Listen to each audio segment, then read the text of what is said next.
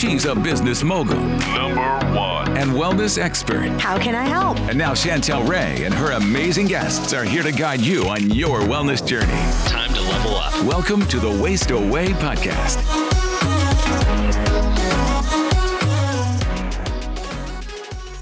Hey guys, welcome to today's episode. And I'm so excited. We have Mark Sisson of Mark's Daily Apple. And I love this website. It's absolutely amazing. I love everything that Mark does. We are just so in alignment with everything. And so I'm more than excited to have you on the show. So Mark, welcome. Thanks for having me, Chantel. This is great. Yeah. So first thing I want to talk about, which is kind of all the rage that people are talking about, is just being metabolically flexible.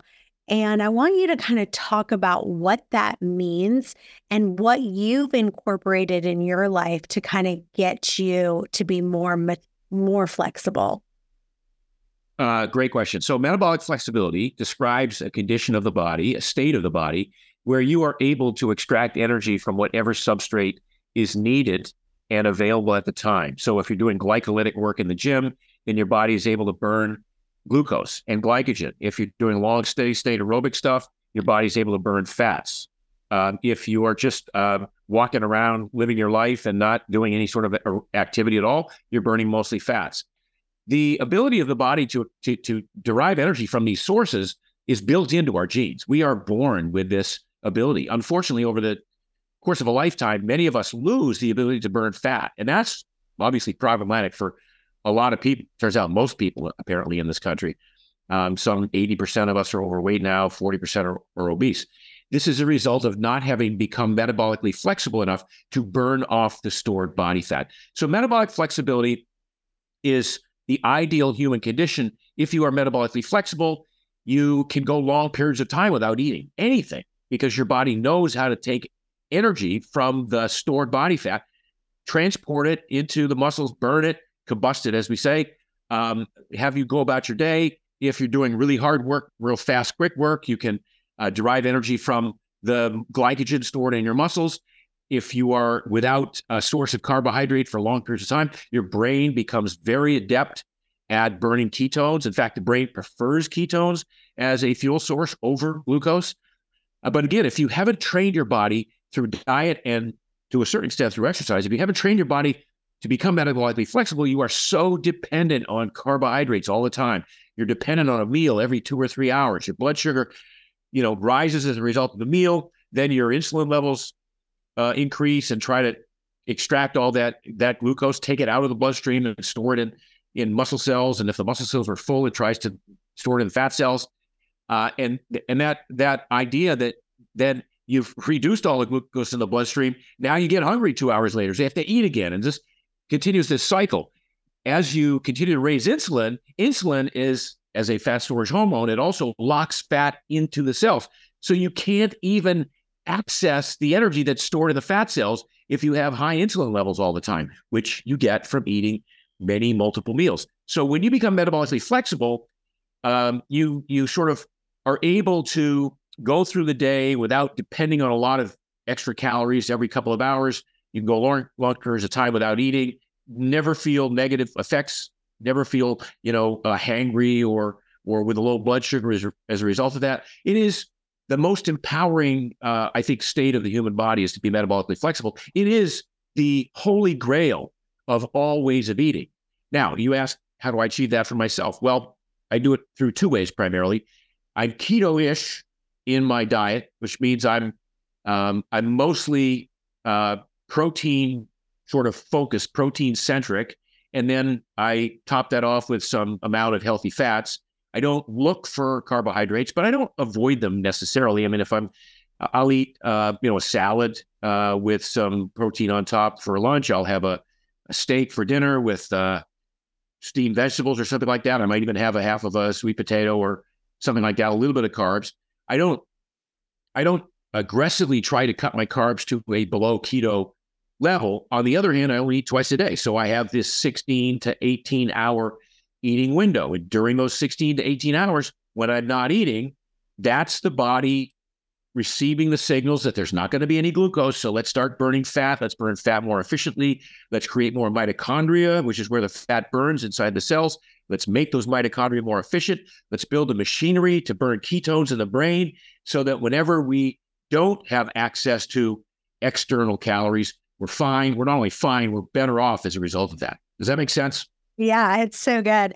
And it's funny because the other day I came home, it was 5 o'clock, and my husband was like, I said, I'm starving. And he was like, I said, I haven't eaten anything all day. And I didn't intentionally fast. I was just literally that busy. And I didn't even realize it. I said, I literally just had water and, tea all day.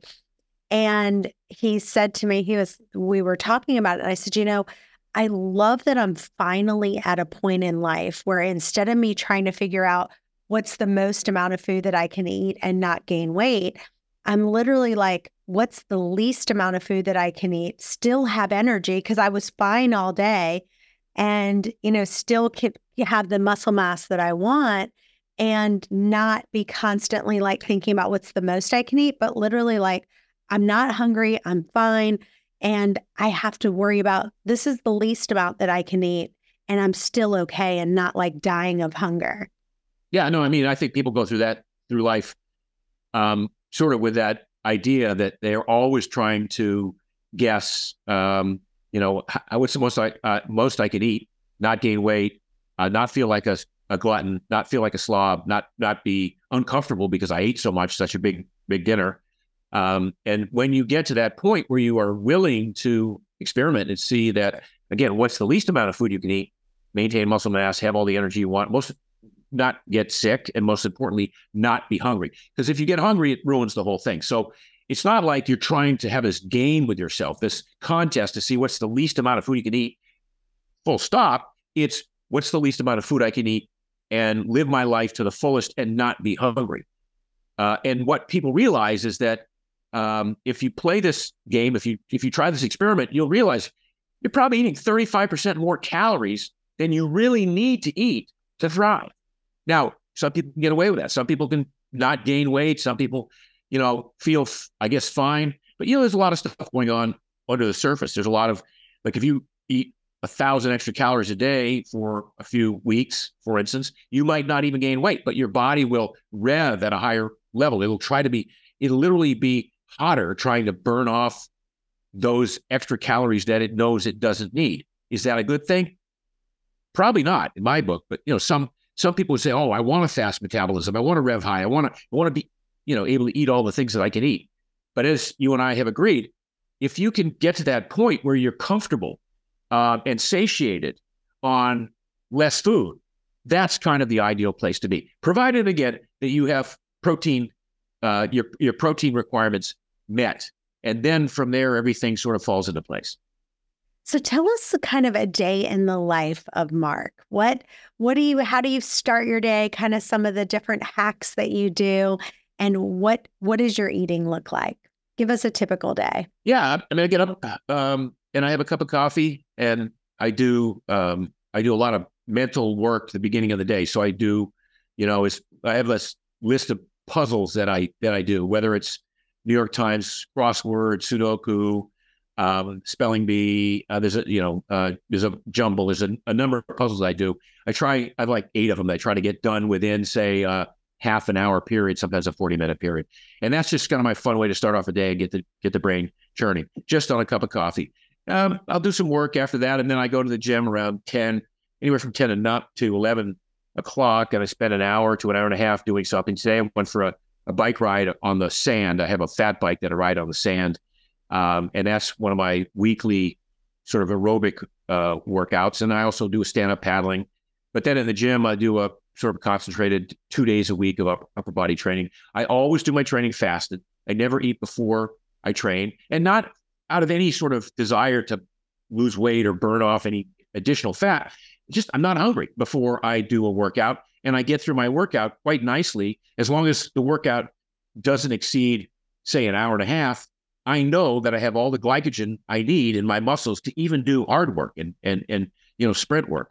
So it's not an issue for me that way. Around 1 o'clock, I'll break and have my first meal. It'll typically be lunch. I just came back from lunch just now. I had a Greek salad with olive oil and just vinegar dressing. I had a nice big piece of salmon, and then I had a little bit of rice with the salmon, some like wild rice with the salmon. Not a lot. Look, I'm not carnivore and I'm not really keto. I'm keto-ish, and yet if you added up all of the carbs in that meal, it was probably 35 or 40 grams of carbs total, right? So even though I had rice and I had a nice, and there's some spinach and some artichoke, steamed artichoke hearts on this. It's a wonderful dish, and I go every Monday. That's where I go for lunch, right? So that's my Monday lunch is this salmon meal, and then I'll go the rest of the day until probably 7:30. I'll have dinner, and typically it's a steak, big steak, and some vegetables, maybe some broccoli or something like that. Glass of wine or two, red wine, dry farm wines, which is the only wine I'll drink, which is this wine that's been tested for no sugar, lower in alcohol, none of the additives. Are you familiar with dry farm wines? Oh yeah. Mm-hmm. Yeah. So anyway, so that, and it's the most, satisfying meal I could think of. There's nothing missing from these meals that I wish I had, right? I don't wish I had a basket of dinner rolls sitting in front of me. I don't wish that I had a giant dessert. That's just how I roll. And so the afternoon is typically, I do a lot of podcasts in the afternoon. I do a lot of writing. I'm working on a new book. So a lot of the work I do between lunch and dinner is the main focus of my day, since I like to do the workout in the morning and get that kind of out of the way.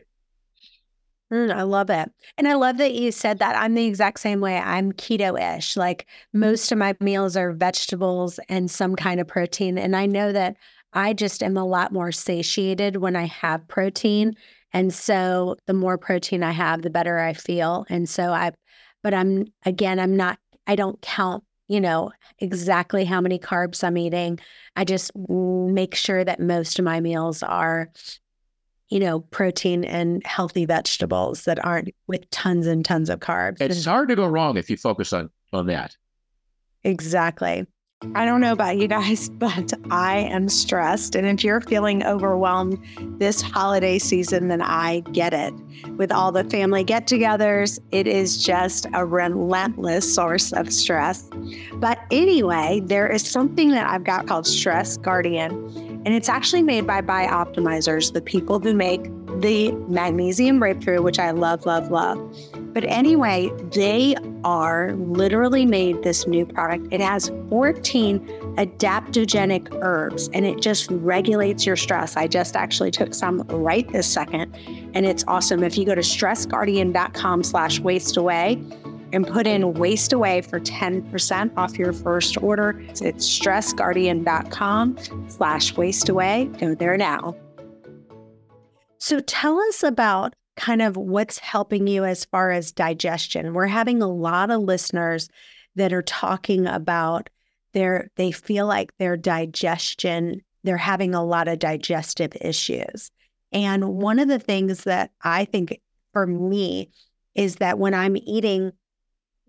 you're food combining and you're basically eating a protein and a vegetable, your body can digest that so much better than when you're adding in, bread and adding all this stuff in and you're overeating. It's hard to digest. Is there anything that you're doing right now that's really helping you with your digestion and helping your gut microbiome?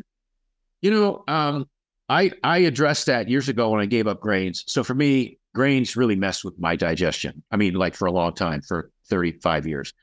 And once I gave up grains, I realized that had been the major source of my problems. Also, I don't drink water with meals, and I do drink wine, and wine has a lower pH. So one of the rationales I have for drinking wine with dinner is I don't want to interfere with the acidity of my stomach and the beginnings of the digestive process. And I think if you drink a lot of water with a meal, you tend to dilute a lot of what of the digestion process. So I don't drink water with meals. I mean, if I do, I'll drink a little bit of sparkling water, which does also have a lower pH. So it fits in that paradigm. I've never needed digestive enzymes. I don't worry about my digestion. I mean, the more carnivore I lean, the better my digestion becomes, which is, I think, an interesting observation. I think, I think most people suffer more from pH issues in their stomach than any sort of enzymatic problems further on downstream. I think people who take antacids because they think they have acid reflux, that messes with the digestion. If you drink a lot of water because you think water is good for you during a meal, that messes with digestion, especially if you're eating a lot of vegetables. So, I wouldn't know how to address somebody's specific digestion problems other than to question them on, what are they drinking with the meal? What is their normal stomach acidity? Have they had acid reflux? Are they eating grains? So a lot of those sort of questions have to kind of you have to ask those to get to the bottom of it. It's funny because we went out to dinner with another couple, and the guy had brought some Tums with him. And he's like, I've just been having terrible heartburn. I'm sorry, I'm going to have to take some Tums. And I about reached over and grabbed them. I'm like, that is the absolute worst thing you could possibly do. I said, right now, if you've got heartburn, it actually means that your stomach acid is not where it needs to be. Your stomach acid needs to be between 0 and 2, like battery acid, to be able to digest it. And just like he said, if you're drinking water, think about it. You're just diluting all of that acid so you can't digest your food. And then when you take those Tums, what you're doing is you're actually reducing the acid in your stomach. And there's actually a little flap that if your pH in your stomach gets to be higher, that flap comes up and it actually splatters. And that's what gives you heartburn. And I give him this whole dissertation at dinner. I'm like, give me those. Yes. The digestive enzymes instead. And did he get it? No, I'm giving you HCl instead. Did he understand? No, he still, I went through the whole thing and he still wanted the Tums. I know. People are it's funny. People are just so attached to their habits, to their ways. Yeah. Yeah. So let's talk about, I love that you are not, because there's so many people out there that are like, you have to have this much protein. You have to have no more than this exact amount of carbs. Talk to people if they want to kind of lose that. Because like you just said, like, I'm keto-ish, I want to live a free life where it's not count this and count that. I just think that's not the right way to live. So give people some pointers of ways that they can not live in that dogmatic world where they're counting every carb, counting all the protein, but still being able to maintain the weight that they want to maintain. Well, I mean, again, if we go back to protein as the primary focus, you don't even have to count the amount of protein. It's really difficult to overeat on protein, right? That's when you start counting. You go, all right, I need 50 grams here, 50 grams here, 50 grams there. Just really focus on the protein, a nice portion of protein at lunch, a nice portion of protein at dinner, maybe a protein snack, maybe a protein breakfast if you're one who eats breakfast. And once you get that part handled, and again, don't even pay attention to calories. Like, you could, after the fact, you could say, okay, that steak was 800 calories and it was, 60 grams of protein and the rest was fat. You could sort of fill in the blanks afterwards, but only as a matter of, edification. If you focus on protein, and then what I do is I like crunch, the crunch factor. So I like a salad. Like, if I could be carnivore all the time, I might even choose to do that. But I like food. I like to eat. Too much of what's available, I don't want to exclude it from my diet. I want to include it if it makes sense. So that's like if I steam broccoli, I only lightly steam it. I like the crunch of broccoli. I like a crunchy Brussels sprout, side dish. I like nuts. I get pistachios that are sort of air dried pistachios that I put in salads. For instance, I like crunch. I like cheese. So I just put together a meal that satisfies my palate from a list of foods that I know I'm going to benefit from. They're not, so I don't include pasta. I mean, I don't. I'll have a half a dish of gluten-free pasta once in a while, right? Because again, I like it. But I don't eat a lot of bread. I don't know. So bread, pasta, cereal, pies, cakes, candies, cookies, things like that. They're off my radar. I could eat a bite once in a while, but and that's fine. But I don't eat a whole slice of cake or a whole piece of whatever. It's because I would rather choose from the positive pile over here and say, yes, tonight's going to be some blue cheese on top of salad with some pistachios and some gluten-free crackers, on the side, and steamed broccoli and a nice T-bone steak. I don't think in terms of macros at all. I just think in terms of the food, and are they on my list of foods that I can eat, or my ideal list, and are they, and as long as they're not on the list of foods that I cannot eat, I don't care. I just eat until I'm no longer hungry, not until I'm full, but until I'm no longer hungry for the next bite. That again is another skill that I try to teach people is to know when it's appropriate to just push the plate of food away and say, either wrap this up, I'll take it home, or throw it away because I'm not going to eat it again, or put it in Tupperware and I'll eat it tomorrow. But know when it's okay to push the plate of food away and say, you know what, I'm no longer hungry for the next bite. There's no magic in finishing my plate. There's no reward for earning, a dessert, since I don't eat dessert. So just that skill of knowing when it's okay to stop eating is an incredible skill. And it comes again with that same thing we talked about earlier, which is not so much, defining it as what's the least amount of food I can eat, but how little food can I eat of this meal and be satisfied and get my protein requirements, and then no longer be hungry and be perfectly willing to get up from the table, walk away, and know that I can eat whenever I want to, because food is everywhere, but I don't have to. And I certainly don't want to leave the table bloated and full and then regretting the last 10 or 15 bites of food that I had.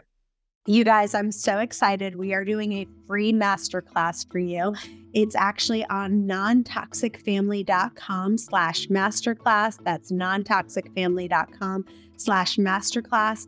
And it's going to be all about how to get rid of your gut infections, how to get rid of parasites. If you have painful digestion, if you're suffering from poor sleep, if you've got constant exhaustion, massive joint pain, or skin issues, then you need to get rid of the parasites that are holding your body hostage. I'm going to tell you right now, you're thinking, I don't have parasites. I don't have parasites. Yes, you do. I have Crystal with me. Crystal, tell them your joke. Yeah. If you have a pulse, then you have a parasite or more. And the thing about parasites is they're sneaky. And even if they came back negative on a stool test that you did before, that doesn't matter. They can still be present. And so on this masterclass, we're going to teach you all the tips and tricks that you might have heard of but didn't know how to use, like diatomaceous earth, pumpkin seed protocols, garlic and berberine and black walnut, because you can't do all of these things, but you need to select a few that work for you. So we're going to go through all of that in this masterclass. All right. And my son created a new site. It's called Non-Toxic Family. And if you're not following, go to nontoxicfamilynow.com, or on Facebook, go to Non-Toxic Family. You'll see my son. He does all these great videos on how to be healthy. They're really great. And we actually put the free masterclass on this site. So it's nontoxicfamily.com/masterclass, and sign up for free. Look forward to seeing you guys. Well, let's switch gears and talk about working out for a little bit. I'd love to hear what your workout routine is. And, I am in Virginia Beach, and we have a lot of marathons that we have here. We have the Rock and Roll Marathon. I mean, it has 30,000 people that come from everywhere. We have the Shamrock Marathon. We have a lot of big marathons that we attract people to. And this last marathon that I was at, I was with my husband and we were cheering on someone that was running. And I looked at him and I said, I want you to look at the people who are running right now. And I'm not joking when I tell you, probably about 70 to 80% of those people, that were out running were overweight. Like I was just completely floored because I used to do like half marathons. I've never done a marathon, but I used to do kind of 10Ks and 5Ks, and I just don't anymore. I just feel like I'm too old, and I just kept getting injured all the time. Every time I did a run, I was like injured for 2 weeks. So I was like, forget this. But tell us what your workout routine is, and kind of, are you a fan of walking or running, or where are you at now? Yeah, so I'm such a fan of walking. I can't even begin to tell you, but I will begin. Actually, my new book, which comes out in April, is called Born to Walk. And it trashes the running movement. It literally goes through the last 50 years of the running boom and rips it a new one in terms of how inappropriate it was for most people to even take up running because they don't have proper gait, because of the amount of injuries. I mean, running has the highest injury rate of just about even higher than pickleball, has the highest injury rate of any sport. It's a horrible way to lose weight. Most people start running because they think they're going to lose weight by running. They think they're going to burn off the calories. But to your point, you watch this marathon and you see that 70 or 80% of the people who toe the starting line at a marathon, are overweight. They're 20, 30, 40 pounds overweight. And despite the amount of miles that they put into training, they haven't lost the weight. So running is a catabolic in exercise in the way that it decreases muscle mass for a lot of people and increases fat mass, because you go out and do this thing and you burn off, say, 500 or 600 calories in a run. You get home and you're hungry. Your brain goes, we got to eat. Or you're starving. When you get home, yes. You're starving. Yes. So people tend to overeat to compensate for the work they did, to compensate, by the way, for the trauma and the stress on the body, because running is stressful. If you don't know how to run properly with a proper stride, and most, like 95% of people don't know how to run with a proper stride. They are what we call heel strikers, which again is sort of devastating on the body. So why would you run when you can walk? Walking is anabolic. Walking builds muscle. It's restorative. It's regenerative. So people who get injured running walk to recover. Walking is the best thing a human being can do. We are bipedal. We are born to walk. And the fact that we can run does not mean we should run. We can run because our ancestors sprinted away from danger, toward a food source. But believe me, our ancestors didn't get out and run 5 kilometers a day or 10 miles a day in training because they thought it was fun or they needed to lose weight. That would have been antithetical to survival, to waste that kind of energy doing something like that. So we were not born to run. We were born to walk. So I do a lot of walking. By the way, I was a career runner. Like, I was one of the top marathoners in the country. So, I finished 5th in the U.S. National Marathon Championships in 1980. I was a runner. I ran 100 miles a week for many years. I haven't run 1 mile in 30 years because I find other ways. I find more fun ways to maintain fitness and to build muscle and keep my muscle on, because running tends to tear muscle down. So I sprint. Once in a while, I play ultimate frisbee, which is a very fast-paced game of catching and throwing a frisbee. I do this fat bike on the beach. I do stand-up paddling, and then I'm in the gym, and I lift twice a week, full body routine. And if you do a weight training routine well enough, you should only be able to do it twice a week, because if you are able to do it more than, say, 3 times a week, then you're not working hard enough. Your body goes, hey, I know how to do this. I do this every day. So there's no prompting the body to get better or to change or to grow muscle. So I lift twice a week. I ride a bike once or twice a week. I paddle once a week. I walk a lot in the interim. Sometimes I walk an hour, hour and a half. Sometimes I'm talking on the phone. That's one of the ways I multitask. If I'm having a call, I'll walk outside. If I feel like I want a real hard workout and I'm walking, I have a 20-pound weight vest that's ergonomically suited so that it's dispersed evenly above back and shoulders and front. Yesterday was blustery conditions here.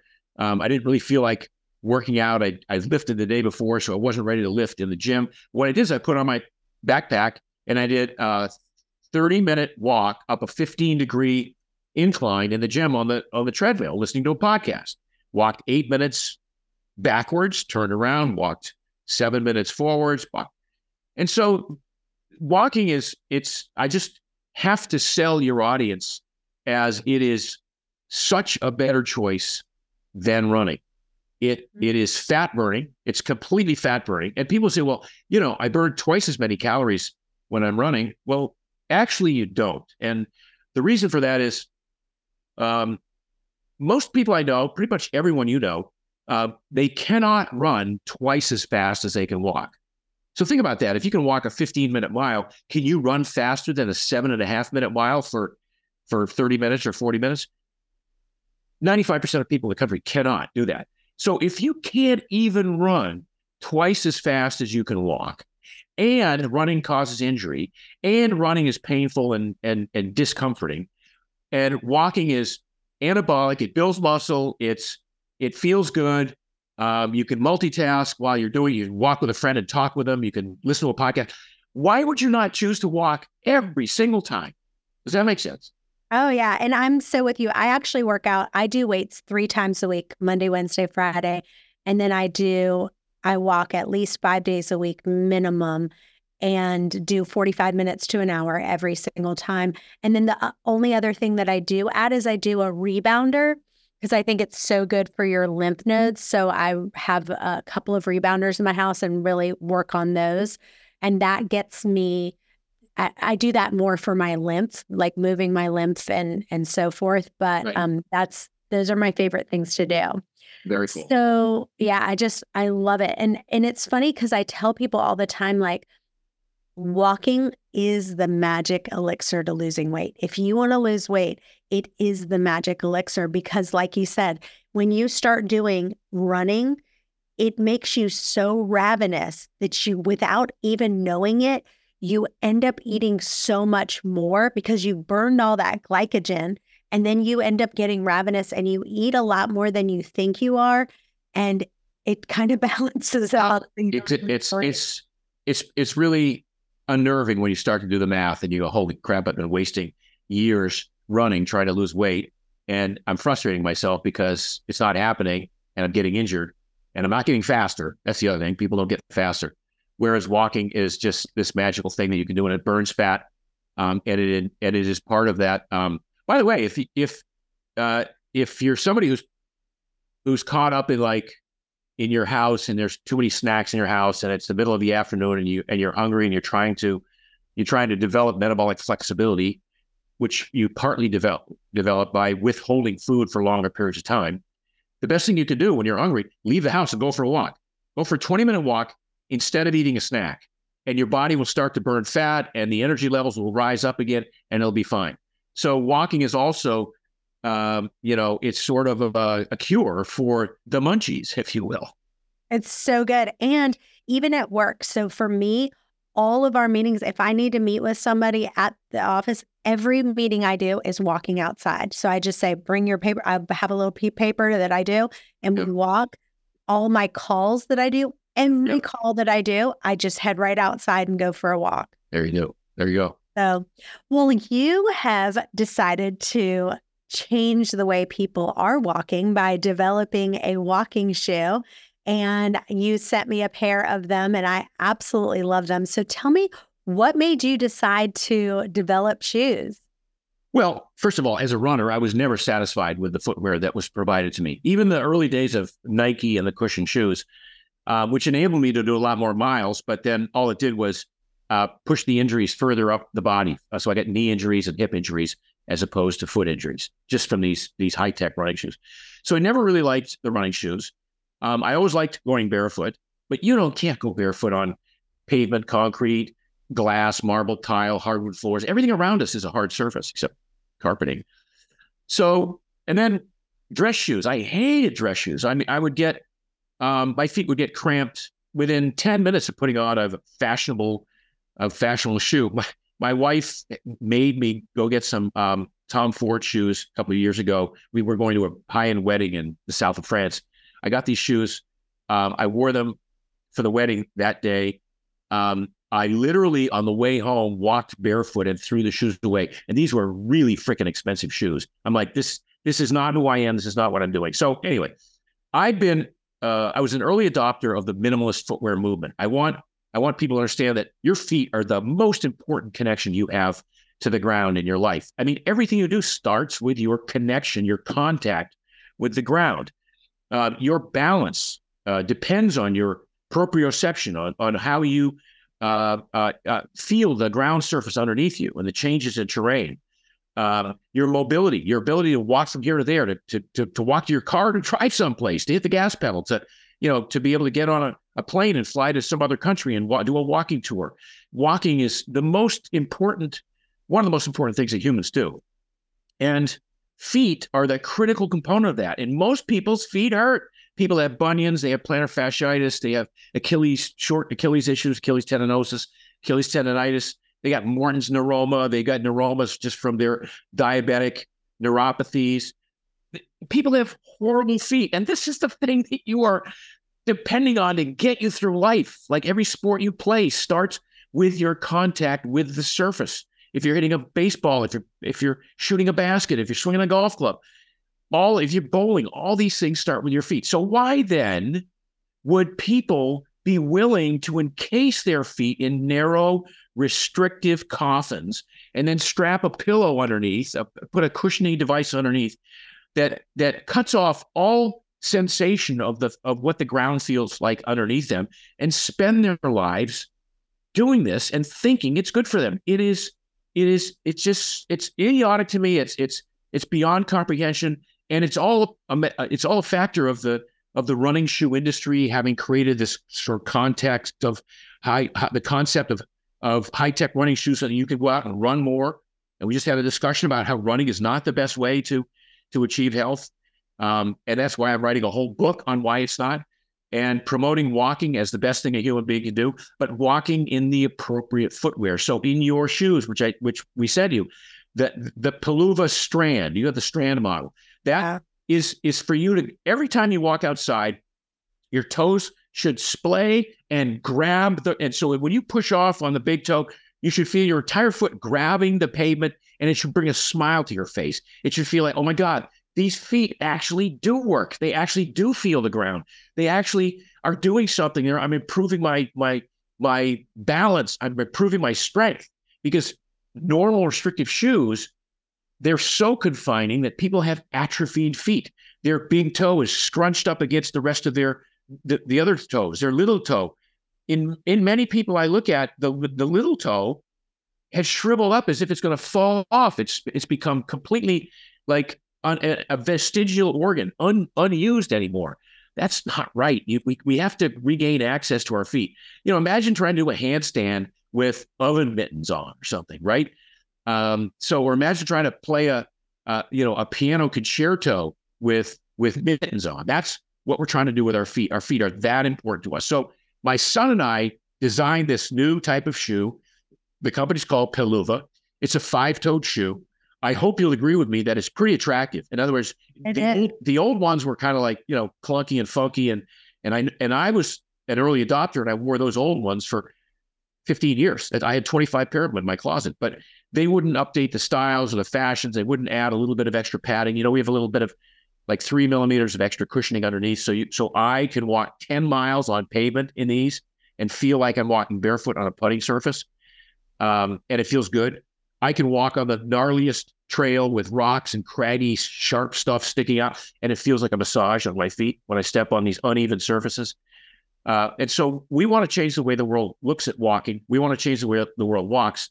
We want people to regain foot health. So we are realigning feet, with the big toe being the most important, what they call it the great toe, but the big toe being the most important aspect of that foot health, realigning it, strengthening it, and relaxing it, because you want your feet to be relaxed, and you want them to be comfortable all the time, not just when you take your shoes off and put your feet up to rest and massage your feet because they've been stuck in nasty shoes all day. It just blows my mind that the world has adopted the types of shoes that it has when this sort of new look at foot health is so available. We're calling foot health the new sleep, right? Foot health is the new sleep.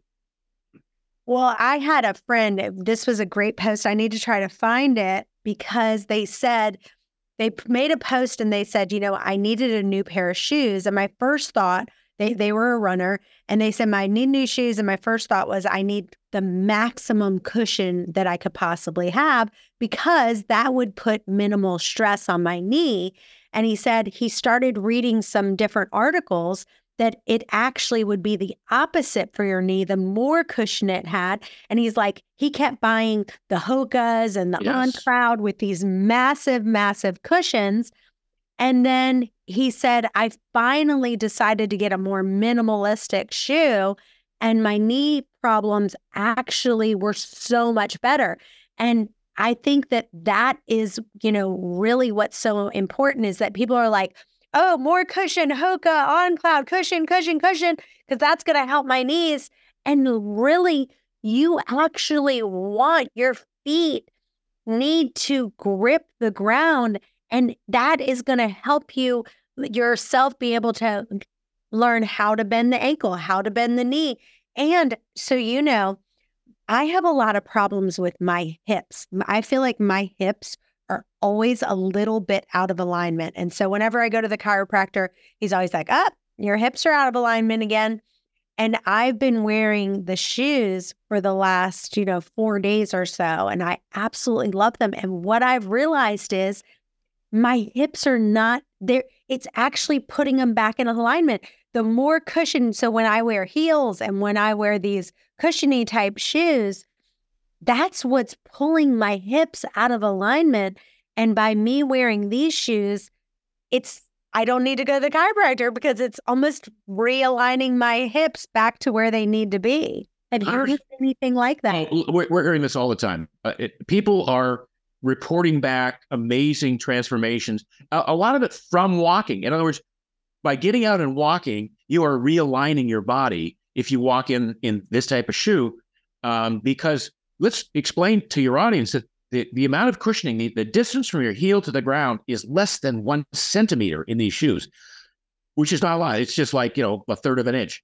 But there's enough cushion there to absorb the shock of walking gracefully from heel, because you land when you walk, you do land on your heel, pushing off on the big toe, and using the small muscles of your feet and rebuilding the arch.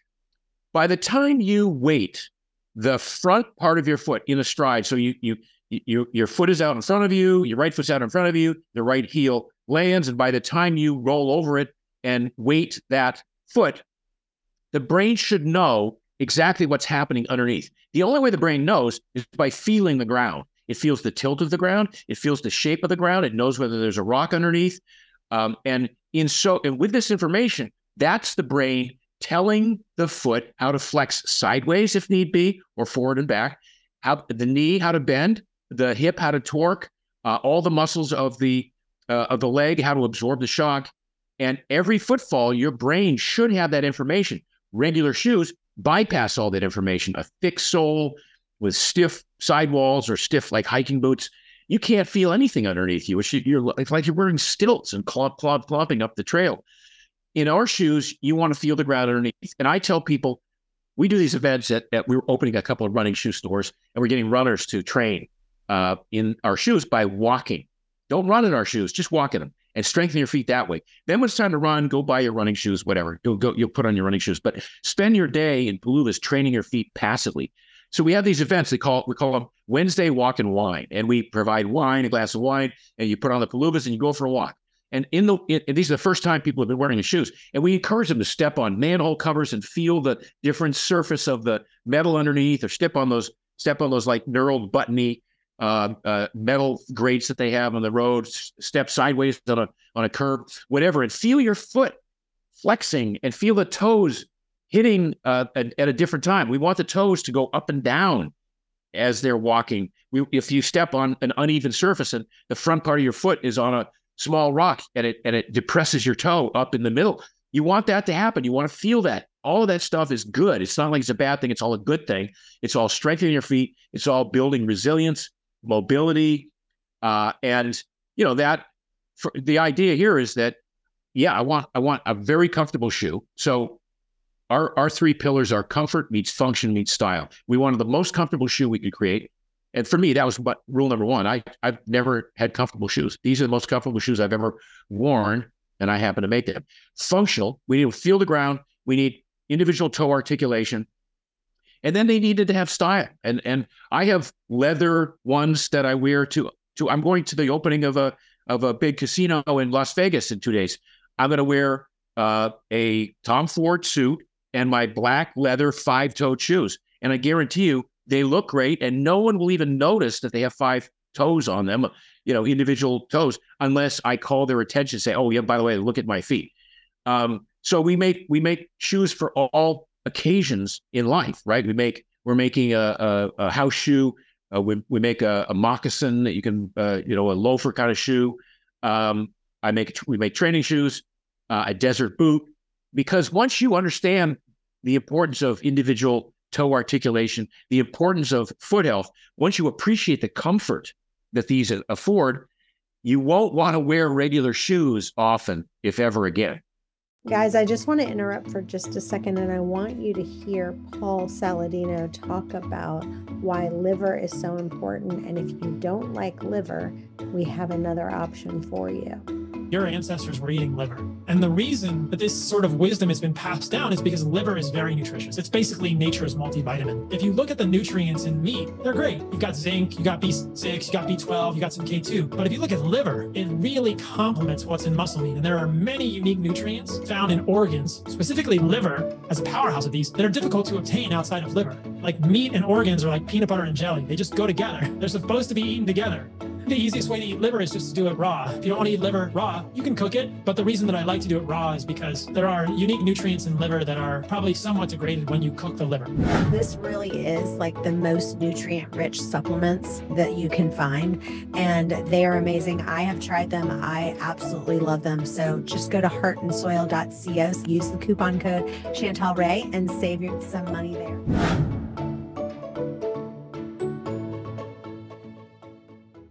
Well, remember when with CrossFit, and CrossFit was all the rage. Yes. And they were the kind of one of the people who also were talking about minimalist shoes. And when I would go to the CrossFit gym, Everybody had them. everyone had the minimalist shoes. And what they said to you was, and these are perfect for going, not just walking, but going to the gym, because when you're going to the gym, you need to be able to feel the ground. And you need to be able to have your toes help you when you're doing squats, when you're doing lunges, when you're doing leg presses. I wore them to the gym and I was doing the leg press. And I could feel when I was pushing the leg press, my toes were helping me. Yes. And gripping that leg press. And I felt like I could do higher weight. You were engaging more muscles because of the feel that you had. I get this from like top bodybuilders who are training in Palubas now. They feel like they're engaging more of the muscles in their legs because all of the toes are connected up the foot and through the leg to other tendons and ligaments and muscles further on up the kinetic chain. So it makes total sense that you would engage even more muscles. And if you engage more muscles, you recruit more muscle fibers, you're able to lift more weight. Now, I'm not going to guarantee you buy my shoes and you can lift more weight. But that's sort of what is happening, is that you're getting this proprioceptive, this haptic sense, I should say, of your feet being the origination of a kinetic chain that goes all the way up the body. But you have to have that first origin. You have to have that connection with the surface against which you're pressing. And you have to realize, like, your toes have muscles, and you want to build your toe muscles as well. And that these shoes give you the toe freedom, the toe articulation, and you being able to feel the ground underneath you is really magical. Absolutely. No, it's a whole different sensation from what people are used to. And I think you see the internet, those internet memes of the baby who's deaf, and then they put the cochlear implant, and and they hear their parents' voice for the first time. You see the look in their face. I mean, it's not quite like that, but it's the same sort of thing. But my whole life, I've been wrapped up in these. I've been cased in these nasty shoes that are squinching my toes together. I have bunions because of the fashionable footwear that I wear, or I have plantar fasciitis, largely as a result of pushing my big toe against the rest of my foot. Now I put on these shoes, and oh my God, if I want to walk. I don't fear walking anymore because my feet hurt. I want to walk because it feels good, and I feel compelled to want to walk. it's a whole different sensation. It's funny because I have two of my friends that both have had a lot of problems with bunions and plantar fasciitis. And there's so many people who have so many foot problems. And these are, the one thing that the guy said to her, because she was always wearing flip-flops with like these big cushiony things. And he was like, those flip-flops with those big cushions, that is what has really caused your plantar fasciitis. And to the point where she had to end up getting foot surgery. That first one. Oh, I hate to she had to get a second one. Because the first one didn't work. That's always the other thing too, right? You had multiple surgeries because the first one didn't take. And this is a case where I almost guarantee you she didn't need it. It wasn't something that needed to be corrected. But a lot of the podiatrists, are still of the nature that they need to use surgery to fix plantar fasciitis, bunions, Achilles issues, and things like that. When really what you need to do is, rather than put a Band-Aid on it, like people who have plantar fasciitis, a lot of people would say, well, I'll just get an orthotic and I'll support my arch and then my pain will go away. Well, the pain might go away a little bit, but it doesn't fix the problem. The problem is that your big toe is scrunching against the rest of your feet and it's cutting off the circulation to your plantar fascia. So you don't even have an itis, you have an osis, the death of that tissue. And that's a result of lack of circulation. Open up the big toe, give it that abduction that it's supposed to be doing, and circulation reaccesses that area. You gain circulation again, and you can improve the health of that plantar fascia to the point that you don't need to roll it out every day. You don't need to wear an arch support anymore. But you have to you sort of have to address this as what is causing the problem, not so much what can I do to keep doing what I'm doing without pain. And as a result, put a Band-Aid on what needs to be a much more aggressive solution of trying to fix the origin of the problem. Yeah. Now, I will tell you, I love these shoes. For me, the one thing you guys have to do is make sure you get multiple pairs of socks, because I got the shoes and I got one pair of socks and I was like, well, the second day I was like, I'll just wear these again because I didn't wash them. And then the third day I was like, I'll just wear these same ones again. So make sure you buy multiple pairs of socks because you need the toe socks to go with the shoes. So that's my one piece of advice. And I love them. The first day I wore them, after about 8 hours, I was like, okay, I feel like my toes need a little bit of a break. The next day I wore them for about 9 hours. And then I was like, my toes need a little bit of a break, but they're super comfortable. I absolutely love them. And I think any shoes after you wear them for 9 hours, you're like, who wears shoes for? I don't wear shoes for 9 hours. I'm the shoe guy, and I don't wear shoes for 9 hours. Right. I go barefoot in the house as much as I can. Look, the whole reason I made these shoes was so that I have something to get the barefoot feeling going outside. But when I'm home, I go barefoot. Right. That's the ideal solution, is to go barefoot. Yeah. But the practical application of that, obviously, with everything around us, not getting admitted to a restaurant being one of them for having bare feet, right? So the Palooba is the solution to, having reaccessing, realigning the big toe, rebuilding foot strength, regaining mobility and resilience in your feet, and hopefully increasing longevity. Because, if you're able to move more throughout your life, they say, exercise is the great panacea, the greatest drug you could have for longevity is exercise.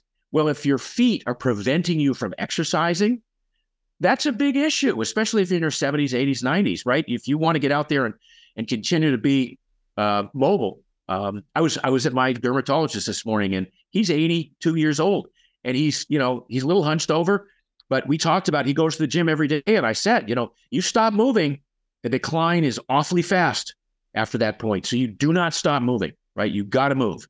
And walking is the single best, easiest, most accessible type of movement you can do, as long as you walk in the right kind of shoes.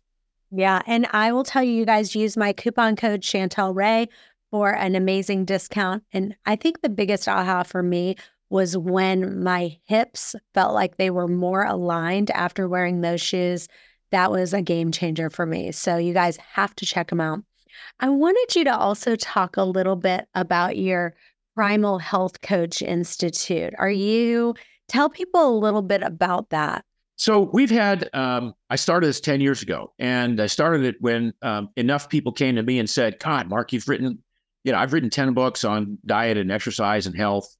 The first being the Primal Blueprint, but also written on keto and intermittent fasting and all manner of training. And people would say, well, I wish I knew what you knew, Mark. And so I created a certification, a Primal Blueprint certification. So many people did that certification and said, oh my God, like we could use this to make a career. Like I could build a career as a health coach. So we created the Primal Health Coach Institute. And it is, if you just Google Primal Health Coach Institute, you'll see we've had, I think, 5,000 people go through the program. It's a very aggressive program. We've had MDs and chiropractors and, physician's assistants and all manner of medical professionals go through the course and say it's the single best course they'd had in the medical field. I've had doctors rearrange their entire medical practice around the information in this course.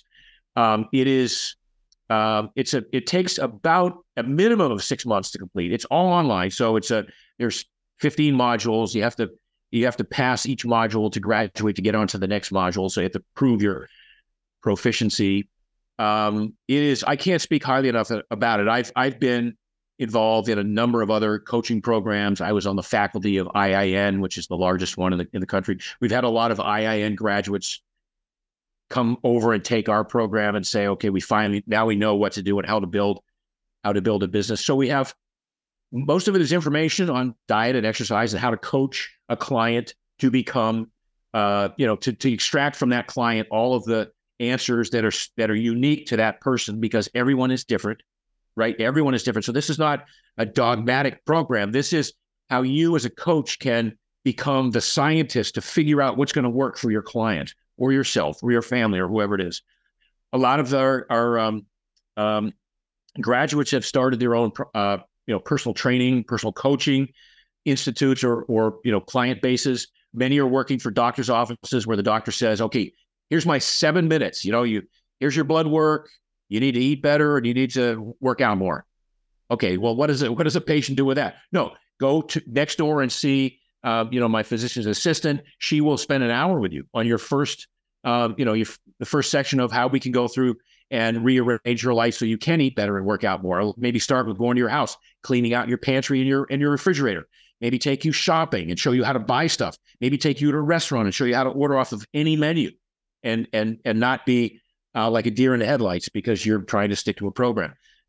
We have business building aspects, how to build a business. Certainly, a lot of it is the psychology of how to be a coach and how to ask the right questions. It's an incredible course, and I'm very proud of it. And we've got a lot of amazing graduates who have said wonderful things about it. And so, again, it's the Primal Health Coach Institute. All right. Well, one more question. It's funny because I went to this health mastermind. We all met in Atlanta. It was just a whole bunch of big names. It was like Ben Greenfield, Dr. Josh Axe, Dr. Z, Dr. Pampas, like this big health mastermind. And we were all at True Food Kitchen and having dinner. And everyone was supposed to go around and say what was their favorite hack, as far as like name your top 3 favorite hacks. And everyone went around and everyone was like, the cold plunge, ice bath. They were just one after another. So if you had, it was everyone. And then finally everyone was like, okay, when you share, you cannot say cold plunge. Yeah. You can't say ice bath. So tell us what would be your top 3? If you kind of had some of the biohacking things that everyone's talking about, what's kind of your top 3 things that you're doing to just thrive as you get older? Okay, so obviously, number one is walking. The more walking you do, the better off you are, within reason, right? So, walking, number one. Sleep. Again, I get 9 hours of sleep a night, and I don't apologize for that. It is absolutely restorative to me. So, walking and sleep, and then I would say, it's the things that you give up in your diet. So eliminating sugars and seed oils would be a combined hack number 3. If you're 80% of the way where you need to be in your diet, maybe not a weight loss program or whatever, but certainly in rearranging your health, your risk factors for lifetime disease and things like that, eliminating seed oils and getting rid of sugar would be hack number 3. I love it. Well, this was so inspirational, Mark. It really was. And I just aspire to be more and more like you. I feel like I just am so aligned with everything you say, and not just your knowledge, but just your view of life and just the way that you enjoy your family, you enjoy your life. And I just love, love, love everything you do, even with Primal Kitchen, and just getting rid of all those seed oils out of the salad dressings and really making great products. So thank you so much for your time today and everything that you're doing to really take people's health to the next level. I just appreciate you. Thank you so much for having me. It's been a delight to be here. Yes. Well, you guys stay tuned. We've got another episode coming up in just a few. Bye-bye for now. Hey guys, thanks for listening to today's podcast. If you enjoy the podcast, it would mean the world to us for you to leave a review on iTunes to get this podcast out to others that may have the same questions that you do. And as always, if you have a question that you want answered, email those to questions@chantelrayway.com. Thanks again, and we'll see you next time.